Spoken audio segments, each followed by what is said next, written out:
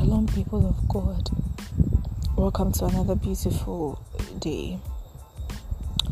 I want us to all just invite the Holy Spirit to control our minds and bring us into obedience to Christ. Hallelujah. And I want us to keep this confession on our lips every single day when we wake up. That I bring my heart, my soul, my spirit, and my body into obedience to Christ.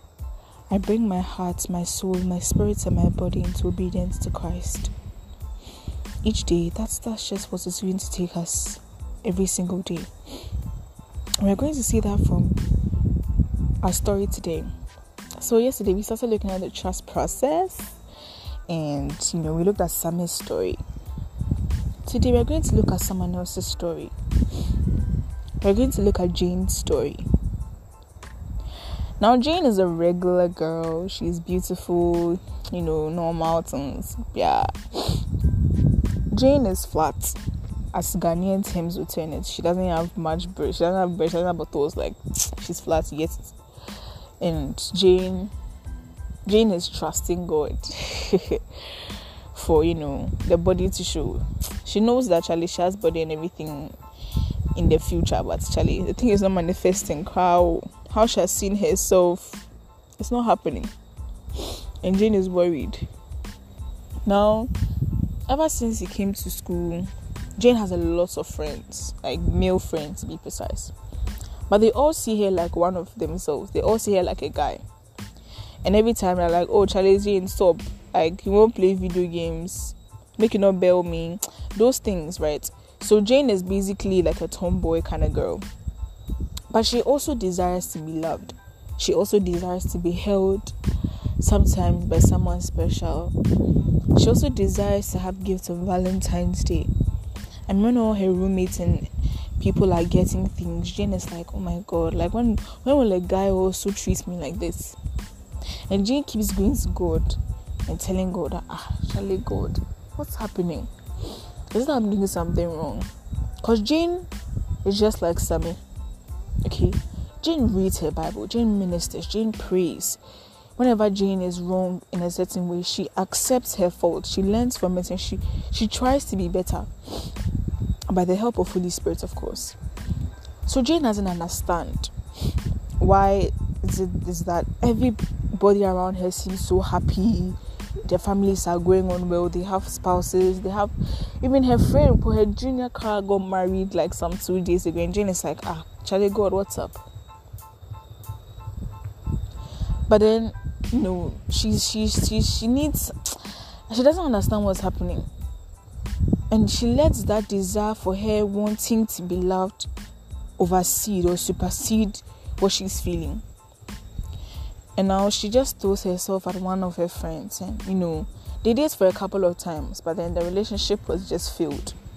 After a few kisses here and there, Jane saw that this guy, he's a foolish guy. He's not mean. Like, he's not a correct person for her. And now Jane is just confused. Is it that she's not supposed to be in a relationship? What is God trying to tell her? Now, this is all just really simple. And it's about the matter of trust. Many a time, we look at our lives and compare it to the lives of others and try so much to gain the results they are gaining. But we need to understand that we are not them.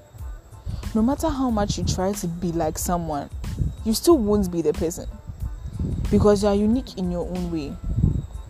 We are all supposed to go into God. But the nature of God that I may manifest on a daily basis may be different from the nature of God you may manifest on a daily basis. And that's the whole beauty about God. God is not just in one person. God is in many people. In the same way, the path that I have to toe is totally different from the path you have to toe. Maybe I'm supposed to pass here. You're not supposed to pass. You're supposed to go somewhere totally different.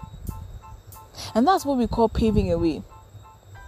So now, the disciples in the Bible, John the Baptist, all those people paved way for us. They suffered martyrdom. They had to be killed when they were serving the gospel. Now you don't have to be killed anymore. So you have to find out what pertains to you and trust it and move with it. Now Jane was looking at other people's lives that they have boyfriends and everything, and she desires to be loved. And so she was trying to get the same results that they were getting. But maybe she's not supposed to get a boyfriend. She's supposed to link that relationship with God first before she can even think of having a boyfriend. And that's one important thing that we must all realize. Until your relationship with God is so beautiful and perfect, having a boyfriend or a girlfriend or someone you're dating or a spouse even, it will be shaky because you've not met with the essence of love. So you are finding it difficult to give love to someone else. And that's true. Honestly. And if you decide to have somebody, you can never say that you've fully grown in Christ. It's not possible. Because Christ is always going. So you can never grow in, you can never reach an end. That's the fact, that's the truth. So if you feel like, knowing that you can never reach any optimum end, and so you want to have somebody with you, you have to allow the Holy Ghost to take control over your heart, to work on it. Because if you are still working on the same place of, let me do this, maybe I'll do it, maybe if I do this, it will work. It's all about you still. And the scripture tells us that we're supposed to come into the light of the grace, not where our works go. It's about grace, it's about the Holy Spirit, it's about the work of God. So on a daily basis, when you're trying to compare your results, compare yourself to someone else, it's wrong. Their path is different from yours. Their calling may be the same as yours. Maybe you're both evangelists, you're both ministers, you're both teachers. But the path I'm supposed to do is totally different from your path. I can teach you what I have come to learn, and you can use that as your starting point. But in the end, you are still supposed to go further than me. So people of God, that is what we are learning today. We desire to be loved. It is not wrong. Every person desires it as a human being because you are born in a place of pleasure. But then connect with your love first, the actual love, your true love, the person who loves you more than anybody else can. Only then will you be able to love every other thing you do. Whether it is your schoolwork, whether it is your love, whether it is your family, whether it is your spouse, whether it is your boyfriend, your girlfriend, whether it is yourself, unless you love God. And so every single day, we speak that we come under obedience to Christ. We bring our hearts, we bring our minds, we bring our souls, we bring our bodies into obedience to Christ. We love in obedience to Christ. So every single day, as you are speaking these things, they start to change you and your mind and your way of thinking. And very soon, you start doing things in a different way. You don't even know it. Because that's how righteousness works.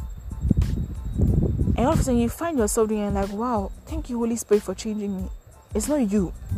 It's your constant confession and the power of the Holy Spirit in you that causes you to move.